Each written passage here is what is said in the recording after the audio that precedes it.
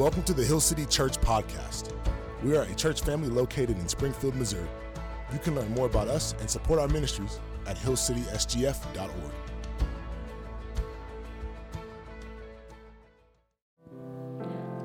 Genesis 1, 3 through 4. And God said, "Let there be light," and there was light. And God saw the light was good. And God separated the light from the darkness. Isaiah 60, 1 through 3.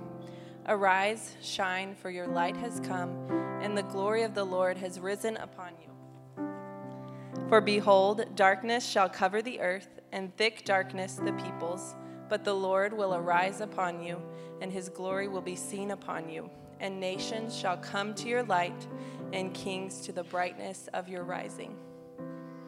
John 8:12. Jesus spoke to them, saying, "I am the light of the world.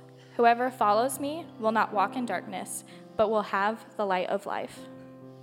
1 John 1, 5 through 7. This is the message we have heard from him and proclaimed to you, that God is light, and in him is no darkness at all. If we say we have fellowship with him while we walk in darkness, we lie and do not practice the truth. But if we walk in the light, as he is in the light, we have fellowship with one another, and the blood of Jesus, his Son, cleanses us from all sin. This is the word of the Lord.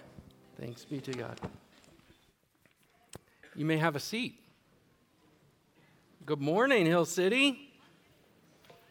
Cool. Thanks. Me and you are best friends now. Austin, thanks. Well, we've got Lightco going to Sunday morning. I wish I could be there with you guys, but I'll stay here. My name's Jonathan. I am the director of Lightco and Young Professionals here at Hill City. I'm the new guy on staff. I have a picture of me and my family, so we took good use of the Christmas photo booth out there. It was awesome, right? Makes for a great Christmas photo shoot. That's my wife, Amber. We've been married for 13 years. We met at youth group, so there's hope yet. And then Quinn, she's 9. We lived in Norman, Oklahoma. Boomer Sooner. Oh, I have a few more best friends.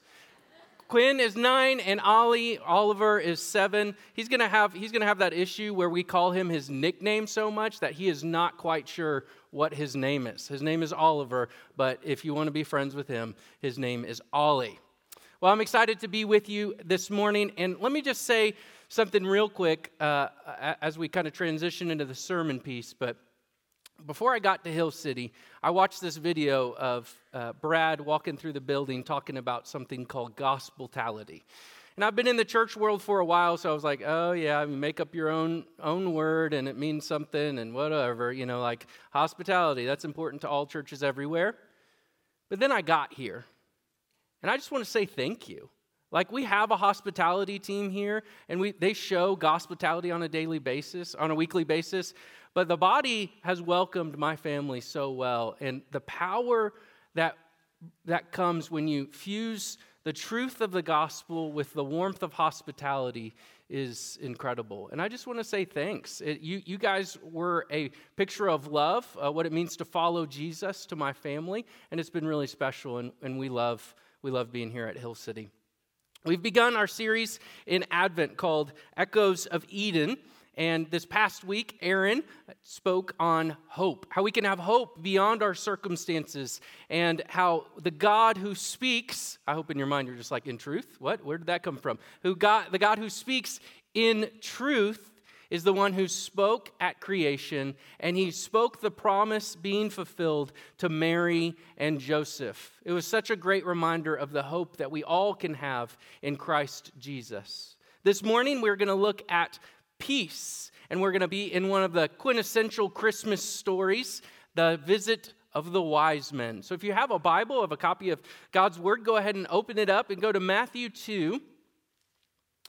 And as you turn there, I want to remind you that this is what I'm hoping we are reminded of this morning. This is the message in a sentence. I'm really hoping it sticks in your brain. King Jesus is the good news that brings peace to chaos. I hope that's the universal anthem of this sermon, but also of our lives, church. And as you turn to Matthew 2, I want to ask a question. And maybe this is a little too personal. Too personal, too soon, but we're going there. So buckle up. Do you ever struggle, like I do, celebrating someone else's good news? This happens to me way too much. It actually just happened to me. I was catching up with a friend. I hadn't talked with them in over a year. It had been a long time, friends from seminary. And so we're given life updates, like, right, the speed dating thing. We're just going with fast information, and we're like, hey, what's going on with your life? And he starts in, and he goes, man, things have been awesome. My church has been growing. It's like doubled in size. We just launched my wife's new business, and it is thriving. And dude, I just got accepted into a doctoral program. And I was like, oh, that's awesome, man. Like, praise God, this is so good. And I meant every word of it. But at the same exact moment, there was this shadow part of my heart that was like just seeping with jealousy and pride. And I wonder if you've ever felt that before. You've heard someone's good news, and you respond on the outside in the right way, right? That's what we do socially. But internally, you felt a little bit of a conflict. And you went, oh, man, everything's working out for them. But nothing ever works out for me. I've been really good lately. I deserve the good things that they've been doing. I'm doing the right stuff, and I'm not getting these things. I deserve these blessings. If you've ever been there like me, or maybe I'm just more of a sinner than you are, but there's been a lot of blogs and podcasts written about this, so I don't think I'm alone in here. I think we're just being a little quiet because it went too personal too soon.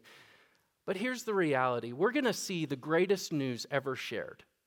King Jesus is going to be announced, and we're going to get some different responses from people.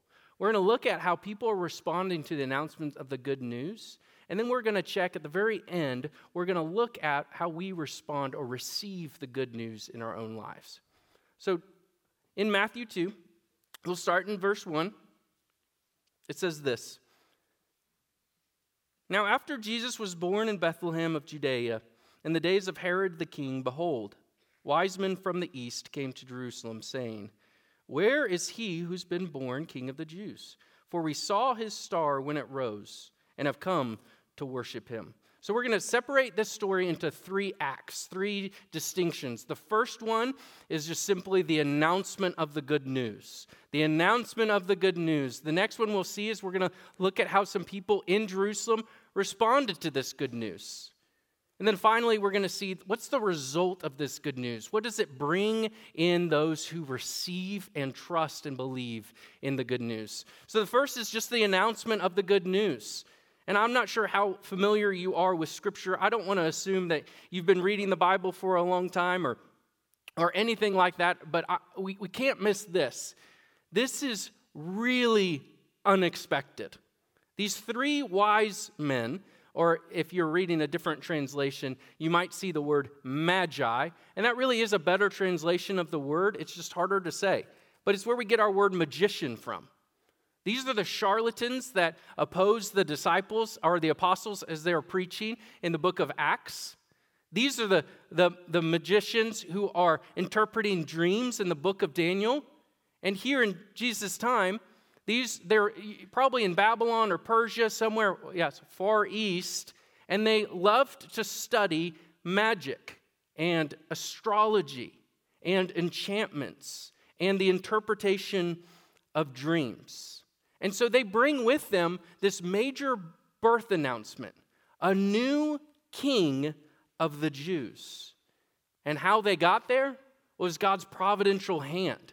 God, who created the stars, set a star in the sky. I have no idea how that's even possible. With supernova, comet, meteorite, is that a thing? I don't know. It was there, they saw it, and they went, right?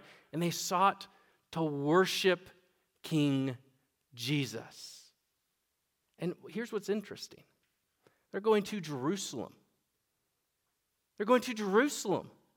They're the people that should be announcing the good news, but these foreigners who don't worship the Lord, who don't worship God, these pagans are coming in, and they are the ones announcing the good news within the walls of Jerusalem.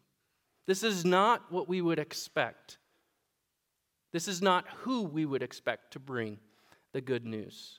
Now, Genesis 3 is the initial promise that there will be one from a seed who will come and crush the serpent's head. That's the promise of the Messiah.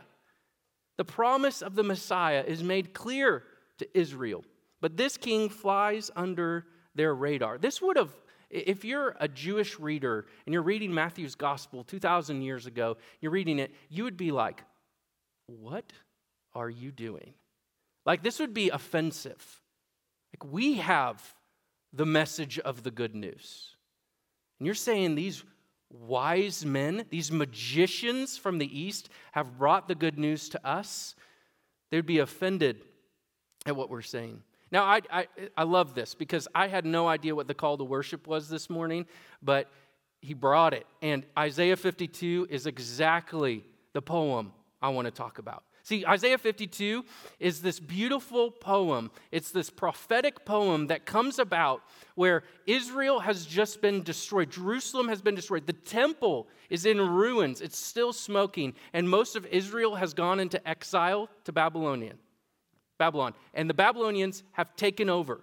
And there's a few Israelites left. And Isaiah receives a vision. And in this vision, there are watchmen on the city walls watching the mountains. You saw the end of it. The good news, the messengers who bring the good news have beautiful feet. But these watchmen are looking out at the mountains, and they see a messenger running towards the city. And the messenger is screaming this, good news, your king reigns. And what do the watchmen do? They lose it. Woo!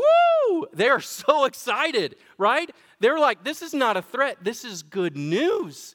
This is awesome. This is what we've been waiting for. The announcement of the good news, but this is backwards. It's coming from outside of the walls, inside Jerusalem.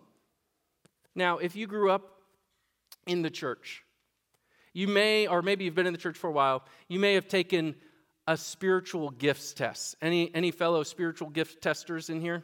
Okay. Well, there's a few of us. You might be offended by what I say. I hate spiritual tests. I just do not like them, right? Maybe it's because I took offense to the one that I took a few years ago, but I took this test. Spiritual gifts test is supposed to tell you what the Spirit has gifted you in and to use that in ministry. I took this test, and it reminded me of college because it was like a Scantron-like form, and I was like, when does this end, right? And I eventually just started putting everything in the middle because I don't know and I don't care. And at the end of it showed me my results. And it showed me my results that didn't have the gift of preaching in there. And I don't need an amen. I'm still very sensitive, right? I'm processing it. And it's hurtful. And I didn't have the gift of evangelism. So I'm like, what am I doing with my life at this point? Like, I'm just in the wrong spot. And it's not that they don't have any value to add. Spiritual gift tests, they have value to add. We just weigh them too much. Like, there's some of us in there, like the thought of taking that test and seeing the gift of evangelism there, you're like, no way. I hate talking to strangers. Like, will not do it, won't do it, thanks again, right? You shred it and you forget about it. Like, gift of evangelism is maybe not something you want. But it's just that whenever we take those tests, it either tells us we need to do it or we shouldn't do it. Friends, everyone is an evangelist. God uses everything He has created and everyone whom He has called to be messengers of the good news. Amen? Oof. Hey, God's not looking for the most articulate person. Do you understand that? Moses had a stutter. There's things in Scripture where we can be reminded of. God's not looking for the person who has the most answers to the hardest questions. He's not looking for the one who's gifted in apologetics. He's looking for you. You have been called to preach the good news. Just like these wise men show up. Now, they didn't think, okay, well, here we go. At this time, this certain hour, I'm going to say it this way, and I'm going to do an altar call at this point. No, they were just what? seeking to worship the king. And by seeking to worship the king, they can't help but to announce the good news. They can't help it. So if the gospel has so radically changed our lives, it oozes out of us. We can't help but to talk about the good news, proclaim the good news, announce the good news. It's just what we do. Have you ever noticed that you talk about the things you love the most? I mean, if I'm with you for more than 5 minutes, I guarantee I'm going to start talking about my wife, Amber. I'm going to start talking about my kids. And then I'm going to try to sneak in an office joke subtly just to see the water temperature. Like, are you a fan? Are you not? Are you offended? Okay, never mind. It's not a show you should watch. I can't help it. These are the things that I think about. I love. It just oozes out of me. But just as you don't have to think, like, how can I turn this conversation like in a strategic way to talk about my wife? Like, no. I love her, and I'm just looking for an opportunity to tell you about her. I'm looking for an opportunity. It oozes out of us. When the gospel so radically changes your life, you are a messenger. You can't help but to announce the good news of the kingdom. So that first section, right? You're invited as a Christian, as a follower of Christ, as you seek to worship God, to announce the good news. Second, we look at verse 3. So look back at the text, verse 3. When Herod the king heard this, he was troubled, and all Jerusalem with him. And assembling all the chief priests and scribes of the people, he inquired of them where the Christ was to be born. They told him, in Bethlehem of Judea. For so it is written by the prophet, and you, O Bethlehem, in the land of Judah, are by no means least among the rulers of Judah. For from you shall come a ruler. It's from Micah 5:2. Who will shepherd my people Israel? 2 Samuel 5:2. Then Herod summoned the wise men secretly and ascertained from them what time the star had appeared. And he sent them to Bethlehem, saying, Go and search diligently for the child, and when you have found him, bring me word that I too may come and worship him. So the announcement of the good news, it reaches the walls of Jerusalem, and it travels all the way up to a man named King Herod. Now, we know a lot about this man's life, but just to put it, like, let's get a foundation for him. He lived out a soap opera. Like, that was his life. It was chaos. And he was known by 3 nicknames. And I think this will be helpful as we get a framework for who this man was and how he responded to the gospel. He was known as Herod the Great, not for his great gifting in leadership, not for his great character, not for any of that stuff that matters, but he did a great job at building some great buildings. So in history, he's known as King Herod the Great because the building campaigns were extremely successful. He was also known as Herod the Paranoid. Now, historians have called him paranoid because he would do anything to protect his throne. That caused him to kill 3 of his sons and to kill his favorite wife, which that's a weird statement in of itself, but he didn't trust her, so he got rid of her, cut her out, right? He did some terribly evil things. This man was paranoid, and he would do anything to protect his throne. And the final one is that he was known as the King of the Jews. Now, Herod wasn't a Jew, and he wasn't from the Davidic line, so he didn't actually have a right to the throne, but he was appointed by Rome, and the Jews did not like him. So when this news, this last nickname, King of the Jews, do you see a problem that has just occurred? King Herod the Paranoid is sitting up there, and he hears, a what? Who? A newborn king of the Jews? I'm the king of the Jews. Where is he? Right? And that's exactly what he does. He goes to the scribes, the people who would know where the Messiah was to be born, who would rightfully take the throne, the king of the Jews, and enter the scribes. And these scribes were experts in the law. Most of them would have had memorized huge chunks of the Old Testament. I mean, massive chunks. And they would apply that to daily living. And the scribes would love the positions that they would have beside those who are in authority. So these scribes are next to Herod, and Herod asks them, do you know where this newborn king is? And here's what's crazy. Yeah, I do. At Bethlehem. I mean, it's clear in prophecy. Like, why? It doesn't matter. See, they knew the answer. They knew where to find the king. The wise men were seeking the king. The scribes were sitting on their hands thinking, yeah, so? The king was born in their backyard, and they didn't care. See, during Jesus' ministry, he will address this exact thing. I love this. So later on in Jesus' ministry, in John 5, he speaks directly to the scribes and Pharisees, and he says this, you search the scriptures because you think that in them you have eternal life. And it is they that bear witness about me. Yet you refuse to come to me so that you may have life. This is the heart of why the scribes responded this way to the good news. Friends, there is no salvation in Scripture. Scripture points to the one by which we are saved. Eventually, the scribes and the Pharisees would be a group that would consistently oppose King Jesus. They would never catch it. They would never see him as their king. This couldn't be their king. They rejected their king. Later on, Jesus will say. But this is where we're reminded that God is not an object. See, our knowledge of God, I especially think in the Bible Belt where we exist culturally, knowledge of God we treat like he's an object. We can just know more about him. And like the scribes, when we memorize God's word, we get really proud when we know the right answer, right? Maybe we've set ourselves up for failure with Sunday school. Whatever it is, like we're just anxious. We're like, I know so much about God. But do you know him? Like if you come to me and you ask, hey, tell me about your wife, Amber.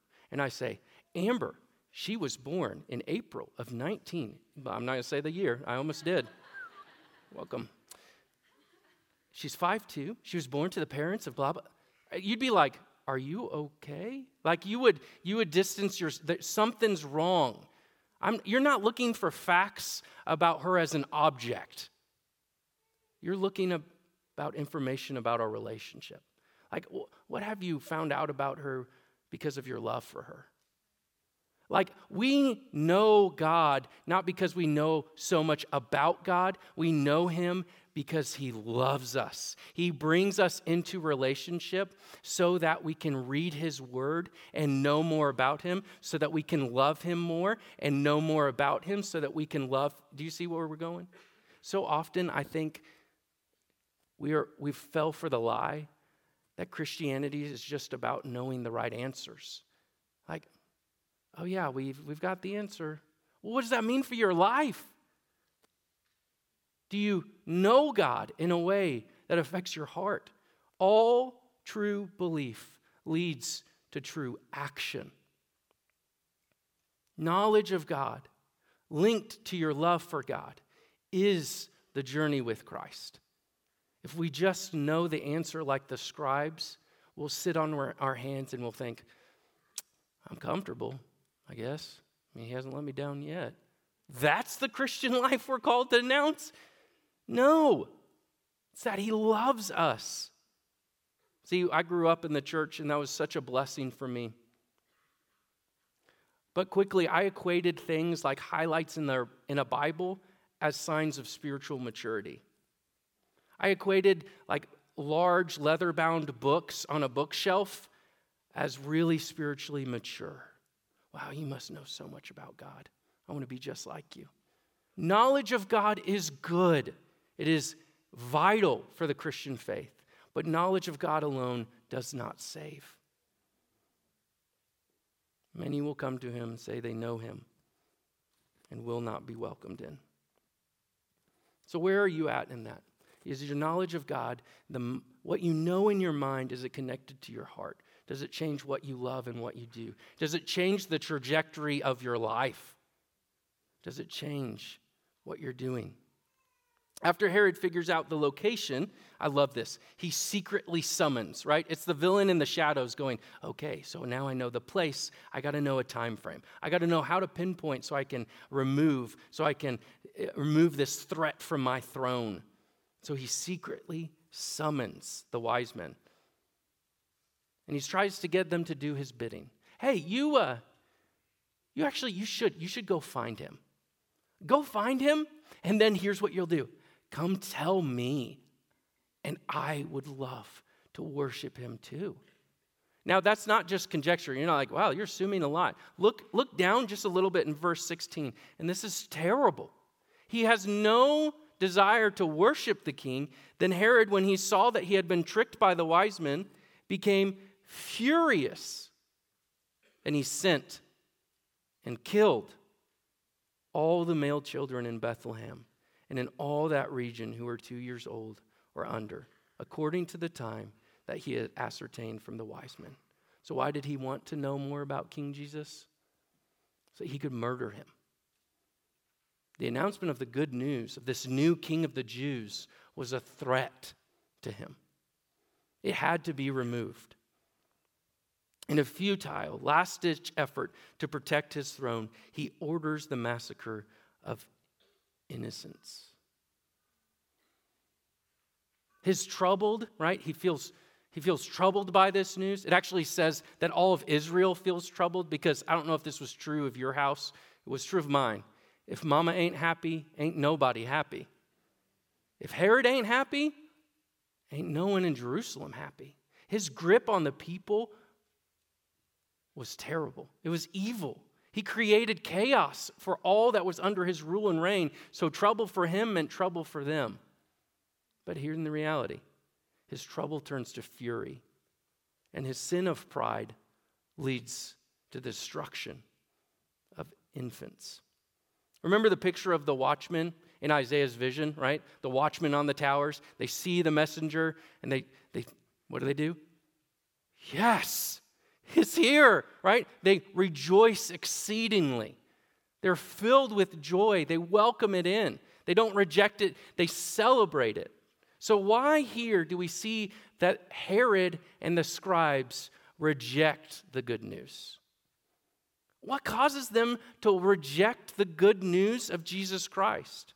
Ever since Genesis 3, we have to realize that we are completely and totally broken. We're not sinners by action. We're sinners by nature. We are children of wrath. Sinners respond to the good news in this way. They reject it in their pride. It takes a work from the Holy Spirit in the person's heart to change the heart, to open the eyes so that they may see the light. I love how Scripture consistently speaks of sin as darkness and how Jesus is the kingdom of light or the kingdom of heaven. Satan is over the domain of darkness. At the very beginning in the Scripture reading, we looked through creation and prophecy and fulfillment and ultimately proclamation or mission of what the light of Christ looks like. But here, sin rejects saving. Darkness does not agree with light. In fact, it's not an absence of light. Look at what Jesus says in John 3:17. Light has come into the world. Yes, through who? Jesus. And people loved the darkness rather than the light. It's not that they were seeking the light. There is light. They just love the dark. The issue that we have as humanity, as people, is that we are sinners. Period. We are broken. We choose what we love, and what we love most is sin, selfishness, pride, apathy, comfort, success, whatever it is. We choose and we glorify those things and we serve that God instead of the one true God because of sin. See, the problem is that sin has corrupted our eyes and our ears. So King Herod's hardness of heart caused him to be more interested in saving his throne than saving his soul. The scribe's hardness of heart heard the good news and didn't care. How is your heart going to respond to the good news this morning? Before we get to the third act, the final act, if you are in here and you're like, what's the good news? I've used that term a lot. I don't want to assume that you know. The good news is better than you could ever expect. See, the good news is that because we have rebelled, we've all done some wrong in our lives. We're all sinners. And even beyond our nature of sin, we are sinners by action as well. We do bad things. Whenever you feel that, whenever someone shares good news with you and you think, man, why doesn't that happen to me? I'm jealous. That needs to happen. That's sin. That's sin causing issues in your life. And sin creates chaos. And knowing that we could never reach heaven, we couldn't ever do more good than bad. We couldn't ever get to God. Heaven came down to us in the incarnation of Christ. Christmas is all about how Jesus became flesh. The Father sent the Son, and the Son made a way through his judgment. The Son made a way for us. And do you know how you could receive that good news? By grace through faith. This is not something you do. You don't have to work for this. This is how it gets to be the greatest news ever. You receive it. You trust in it. If the Holy Spirit is stirring something in your heart and you think, I'm not so sure. I've got questions, but I feel something this morning. I need to talk to someone about this. There will be people during communion. And I would love for you to come and you pray with them. Ask them questions. Because there's no greater day than today to come and receive the good news of Jesus Christ. Now, if you are a believer, you are following the Lord, I hope that's an encouragement to you. The gospel is our fuel, right? This is why we're here. The good news of Jesus Christ. Receive it again and again. Preach it to yourself. But now this next one is how we are called to worship. This final good news brings peace to chaos. Verse 9 says this. After listening to the king, they, the wise men, went on their way. And behold, the star that they had seen when it rose went before them until it came to rest over the place where the child was. When they saw the star, they rejoiced exceedingly with great joy. And going into the house, they saw the child with Mary, his mother. And they fell down and worshipped him. Then, opening their treasures, they offered him gifts, gold and frankincense and myrrh. And being warned in a dream not to return to Herod, they departed to their own country by another way. God's sovereign, providential hand is setting stars in the sky and casting visions to ensure the king's arrival is successful. That he is here and he is to be worshiped. Now, there's a couple things I want to point out. Well, the first is, you got to catch this. Like in the story of Scripture, right? Matthew, the first book of the New Testament, he sets it off with a bang. And he says, hey, this is not just King of the Jews. Jesus, he's the King of Kings. He's the king that welcomes foreigners in. He's the king that's not just over Israel, but over humanity. Over all of creation is subject to him. And whether we do today or in eternity, all will bend the knee to the King of Kings. See, this is the moment. The Jewish religion is blown up. The Messiah has come. They missed it. But this Messiah is for everyone. And the first worshipers are foreigners coming from afar to worship the newborn King of the Jews. Now, there's a couple things I want you to see in their worship. So how are these wise men receiving the good news? The first is this. When they saw the star, they did what? They lost it, right? Like they were stoked. I mean, they were like, I rejoiced exceedingly with great joy. Can you think of a time in your life when you just were like, I can't control my happiness, right? Like it was a circumstance that came in and you just were boiling over because of what you felt. This is what they're feeling. They're saying, look at how this God has provided for me in directing my way to King Jesus, the King of the Jews. I will go and worship him. They rejoice at seeing the star. They rejoice exceedingly. Now, the second thing I want us to see is that the wise men respond in a unique way. Not unique to Scripture, but maybe unique for us today. What do they do? Upon coming face to face with King Jesus, they fell down and worshiped him. Now, this is a unique theme throughout Scripture. In the book of Revelation, when John gets his vision of the glorified Son and he sees him face to face, says, when I saw him, Jesus, I fell at his feet as though dead. That's all I could do. Abram fell on his face when God appeared to him. In the transfiguration of Jesus, the disciples fell on their faces and eventually would say, can we just stay here? Like, this is really, really good. Paul fell down on his face when he met Jesus on the road to Damascus. This is a continual theme. When you come face to face with your King, you can't help but to fall down and worship him. Why? Because at that moment, you understand that he's way better than you could have ever imagined. He's way more infinite than you can comprehend. He's way more loving than you ever thought. And you are way more sinful than you ever thought. In that time, right, in Revelation, in the account,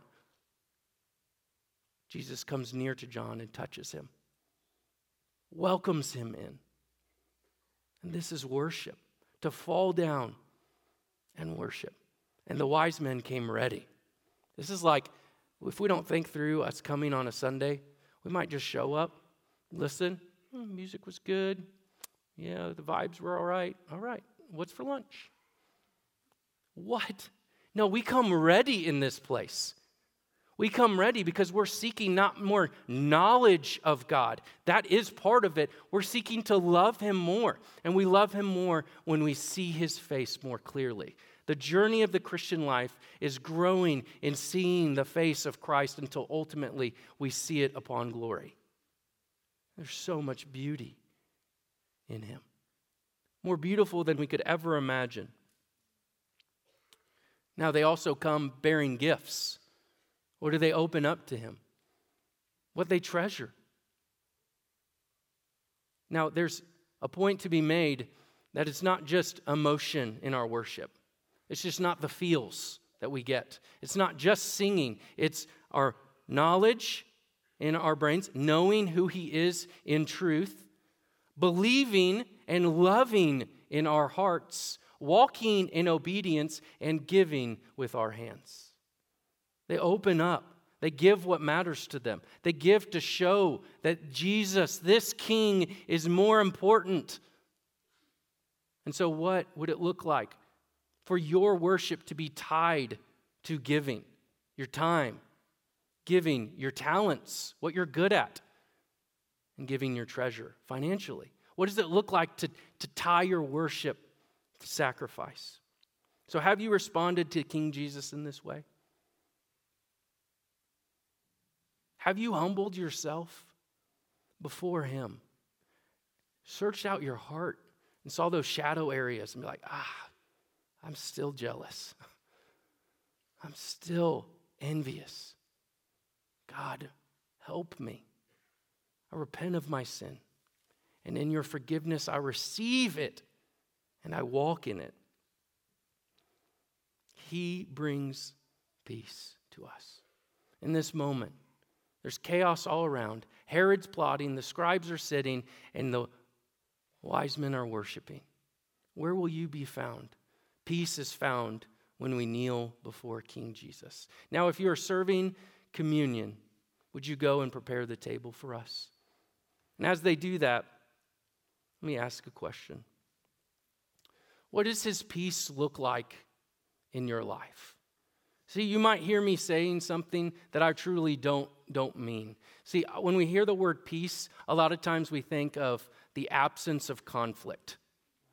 That is not true of the biblical word peace. In Hebrew, this is maybe the one Hebrew word you know. It's shalom. That is the word for peace. And see, peace means much more than simple absence of conflict. It means making something broken complete, making something incomplete whole. So in the peace of Christ, Jesus says this, "My peace I give to you. My peace I leave with you." When that comes into our life, what does that look like? It's not a promise to live a life of surreal bliss.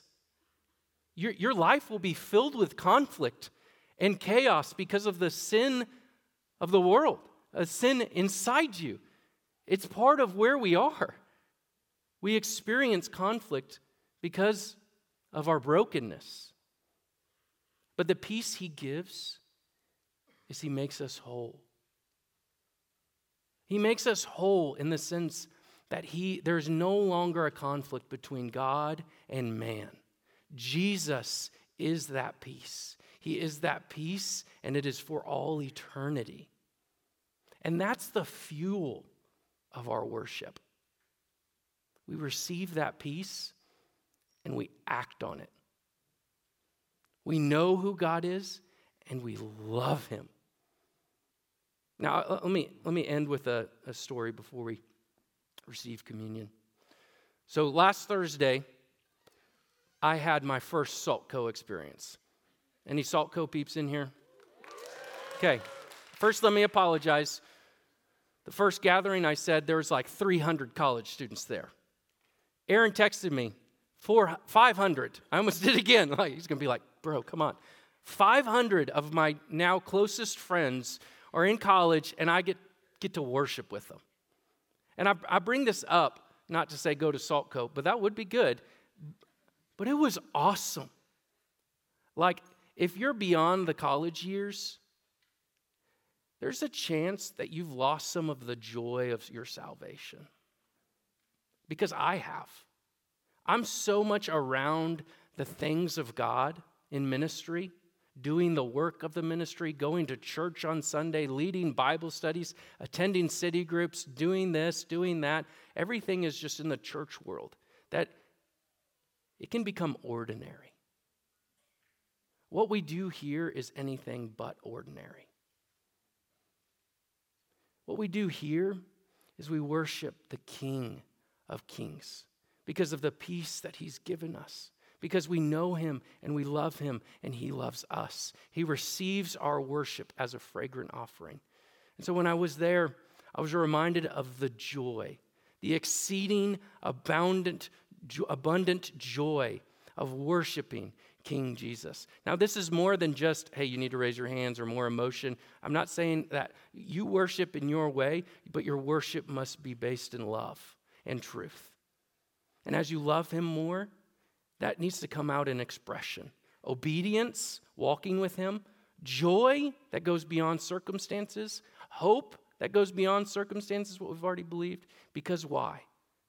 Because Jesus is enough.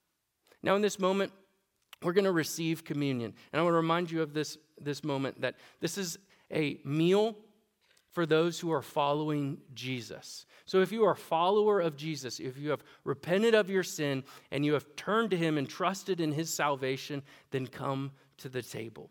Now, if you haven't done that, if you're not following with Jesus yet, then I just want to say humbly, please sit this one out. But if you're just thinking a little bit, the Spirit's stirring a little bit in your heart and mind, or you have a question, you need prayer this morning, we're going to have people out front. But you might be in a place where you think, man, my life is just total chaos. My life is disordered. It sounds like you need a miracle. And Jesus doesn't say, get yourself right, get your life in order, and then come to me. He's in the business of bringing order to chaos. Let his Son come in through the work of the Spirit and transform your heart and your mind today. Would you pray with me?